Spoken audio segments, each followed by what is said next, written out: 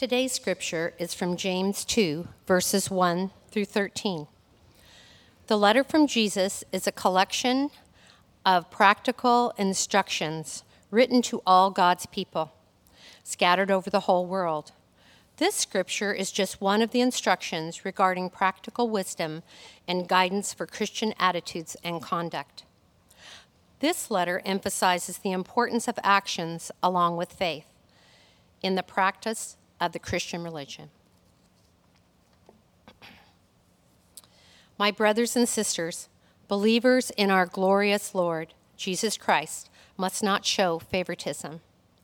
Suppose a man comes into your meeting wearing a gold ring and fine clothes, and a poor man in filthy old clothes also comes in.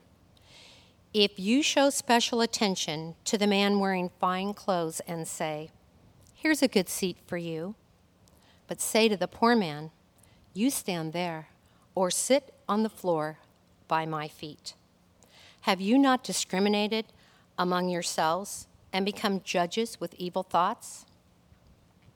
Listen, my dear brothers and sisters, has not God chosen those who are poor in the eyes of the world to be rich in faith and to inherit the kingdom he promised those who love him?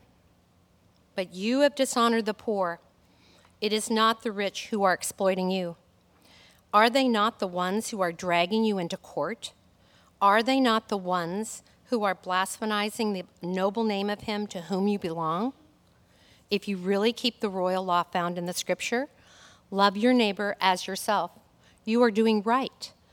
But if you show favoritism, you sin and are convicted by the law as lawbreakers. For whoever keeps the whole law and yet stumbles at just one point is guilty of breaking all of it. For he who said, "You shall not commit adultery," also said, "You shall not commit murder." If you do not commit adultery, but do commit murder, you have become a lawbreaker. Speak and act as those who are going to be judged by the law that gives freedom, because judgment without mercy will be shown to anyone who has not been merciful. Mercy triumphs over judgment. This is the word of the Lord.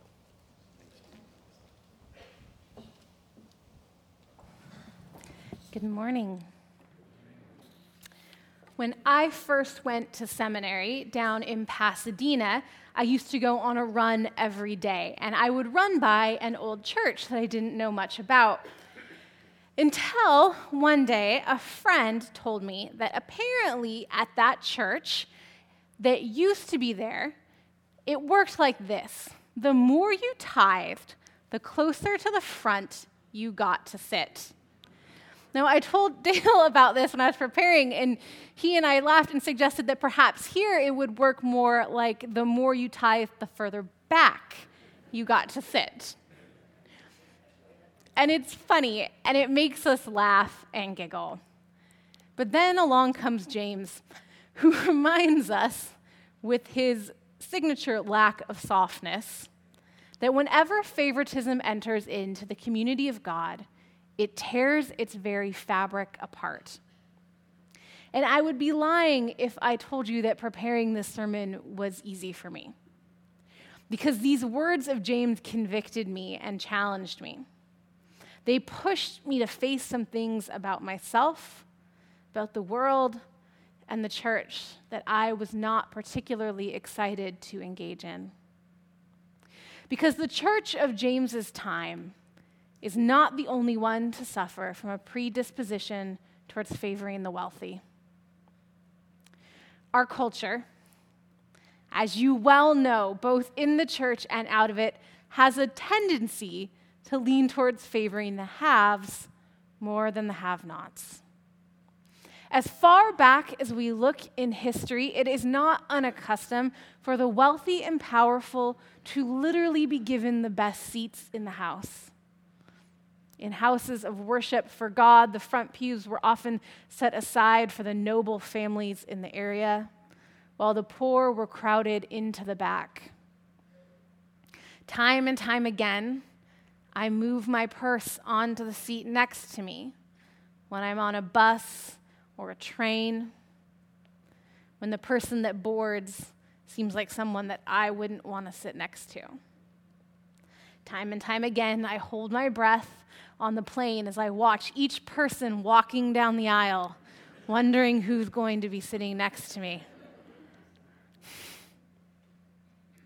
In a famous scene in Pretty Woman, Julia Roberts attempts to go shopping on Rodeo Drive when she's still dressed in her skimpy, dirty clothes, and no one will help her. The next day, she arrives back dressed in expensive clothing that she's purchased, and she walks in. She asks the shop girls, "Do you remember me?" And they say, "No." She says, "I was here yesterday, and you wouldn't help me." Big mistake.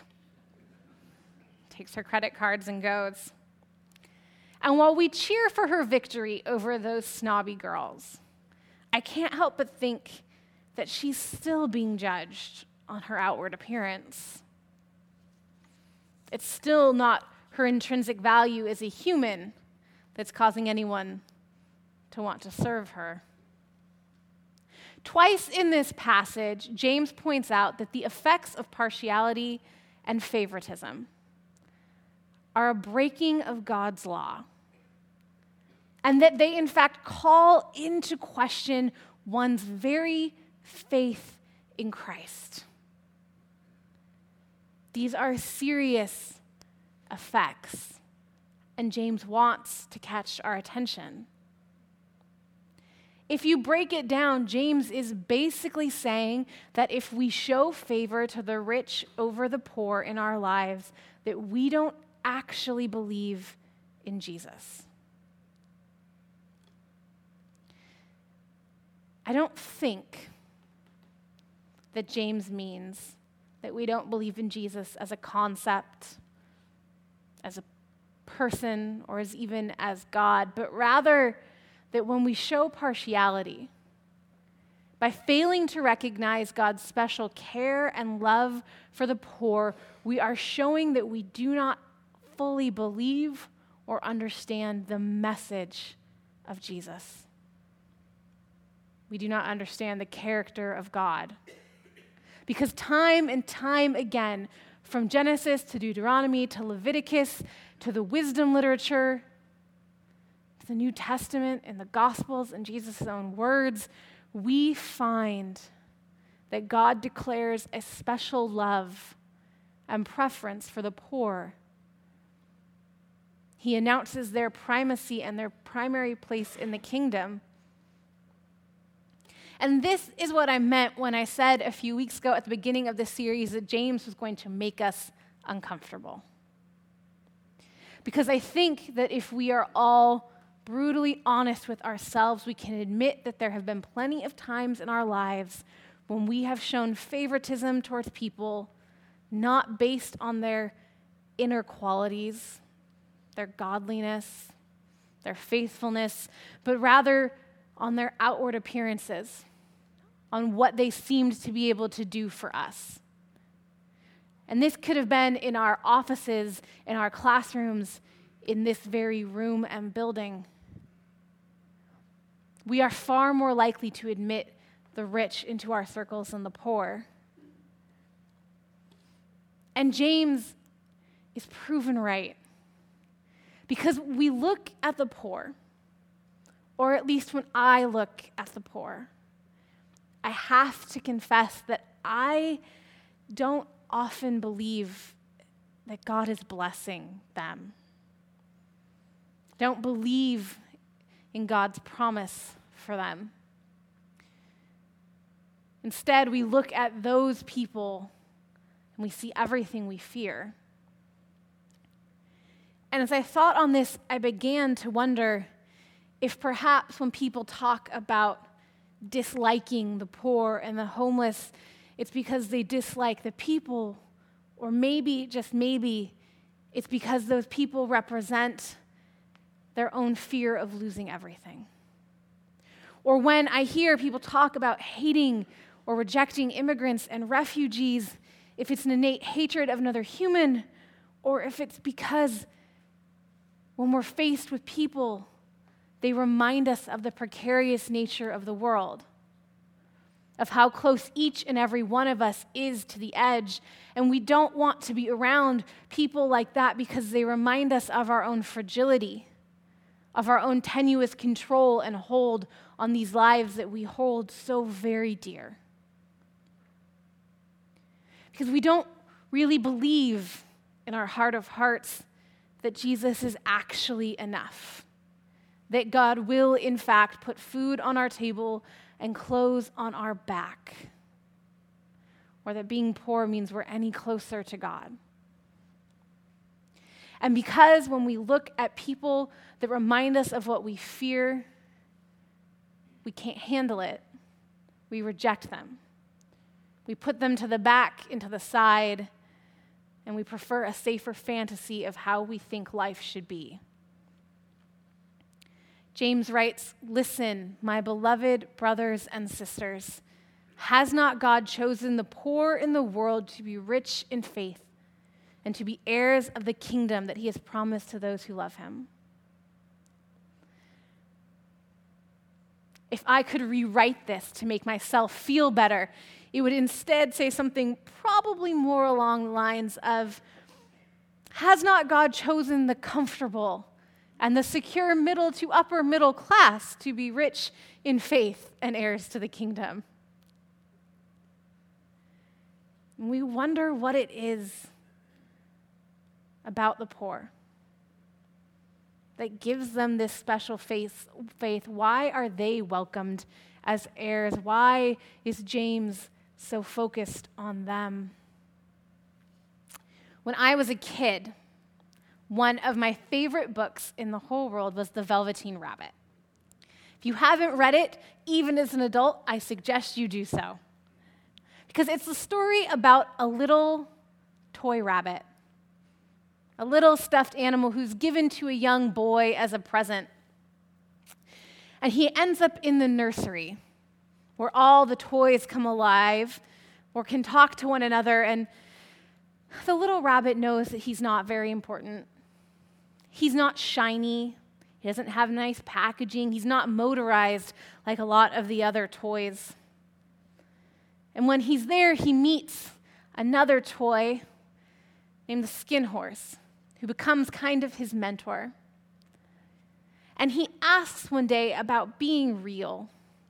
What is it to be real? The Skin Horse looks at the little rabbit and he tells him, it doesn't happen all at once. No, you become. It takes a long time. That's why it doesn't happen often to people who break easily, or who have sharp edges, or have to be carefully kept.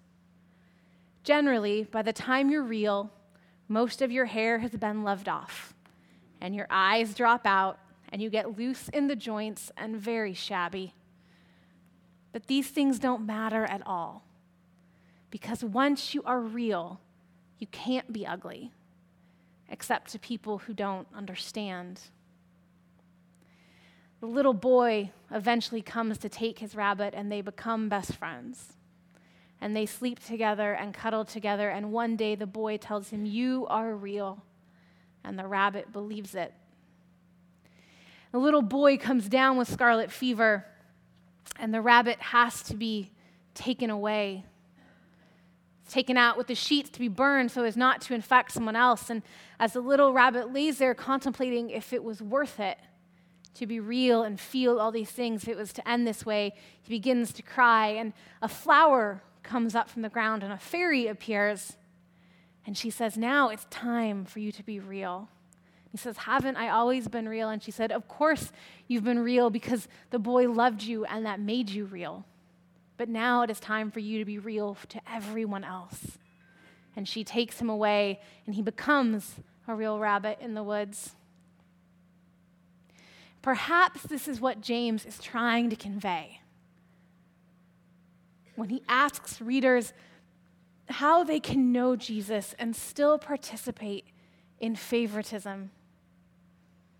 He reminds us that if we really believe in the love of Jesus, that we will be made real. That we too are made to understand that it's not our outward shiny packaging that makes us who we are, but it is the love of Jesus that gives us our value and our life. And if we can know this love, if we can realize it and experience it for ourselves, how then can we not see that in other people? A millionaire in a Versace suit wearing a Rolex has no more value in the community and kingdom of God than an undocumented immigrant who is working for less than minimum wage, than an unwed teenage mother, than a homeless drug addict. As much as we want to make distinctions and excuses, James refuses to allow us the luxury. He makes it clear that even if we were to follow every other rule, every other law of God, when we show favoritism to people based on their outward appearance, we are guilty. We have violated the very royal law of God. And it's right here, when I am getting ready to curl up in a ball, when the guilt starts to feel so heavy and I feel like I'm going to spiral in on myself with self-loathing and shame, that James stops me. And he reminds us that by the grace of God, we are not under that law any longer. Instead, we are under the law of liberty in Christ. And that though I have made grave mistakes, though I have failed in this time and time and time again, that I am forgiven and loved deeply. That we are given another chance whether or not we deserve it. And so James shakes us from our self-pity, reminds us that we have an obligation to respond in kind to the grace and mercy that we have been given. Because luckily for us, Jesus did not choose to interact with us based on our outward appearance, based on the amount of money in our bank accounts or the kind of car we drive, but rather chose us because of his grace in our life, of what we could be when we're made real over time.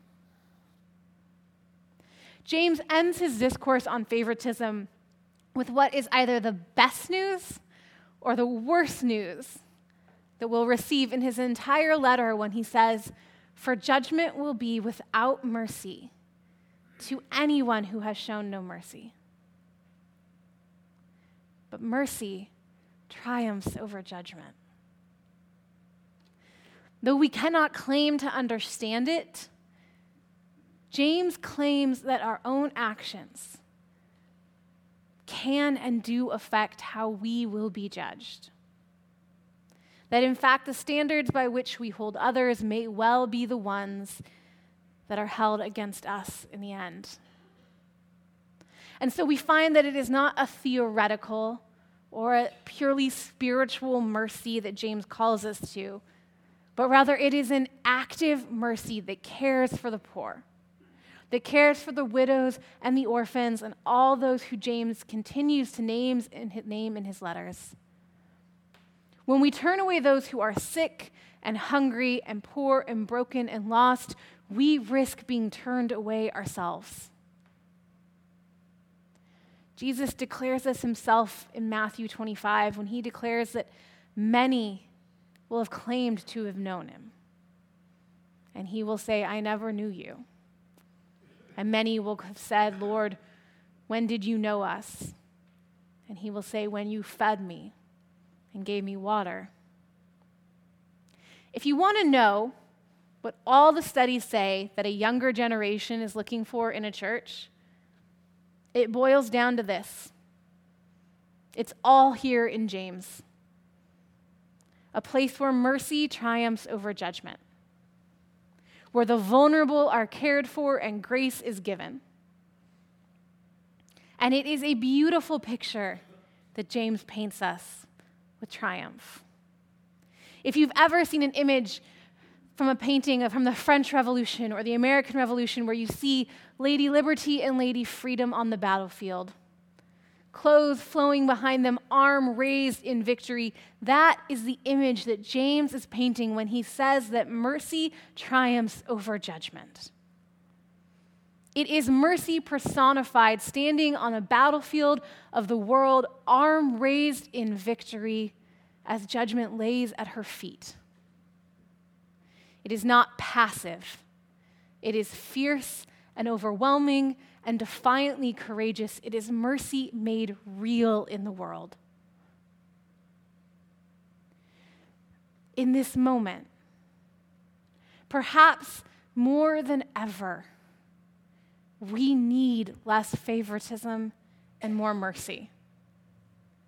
We need to be the church that James and God calls us to be.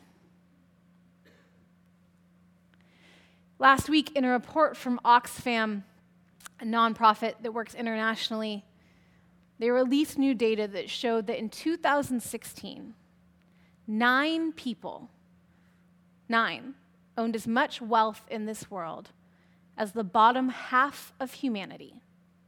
That is 3.6 billion people.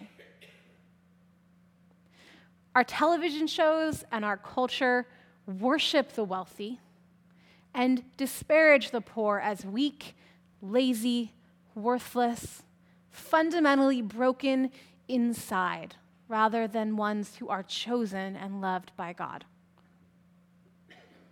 But James rejects this narrative.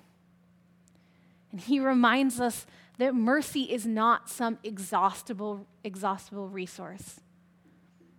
Rather, it is an infinite one that we do not have to fear giving away too quickly. For as much mercy as we receive, we then give and receive double. Every Sunday, we look at this table, and it is easy for it to become a prop. It is easy for it to gloss over in our minds as we think about what is coming, but it is there for a reason. Because every time we look at it, we are reminded that we are people of the table. We are a people who've been called not because we are perfect or shiny or new, not because of what we have or what we've done, but because of the great mercy of God. It is a table that reminds us that at the foot of the cross and in the home of our Father, we are all equal.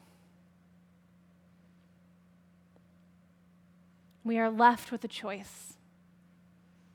We can choose to embrace our shabbiness and the shabbiness of others, to embrace the realness and feel the mercy of God. Or we can reject it in favor of culture's preference for the shiny and the new, for the false and the misleading. But let us be real. Let us be a people instead who feel and embrace all that God has given us and share it with the world. Amen.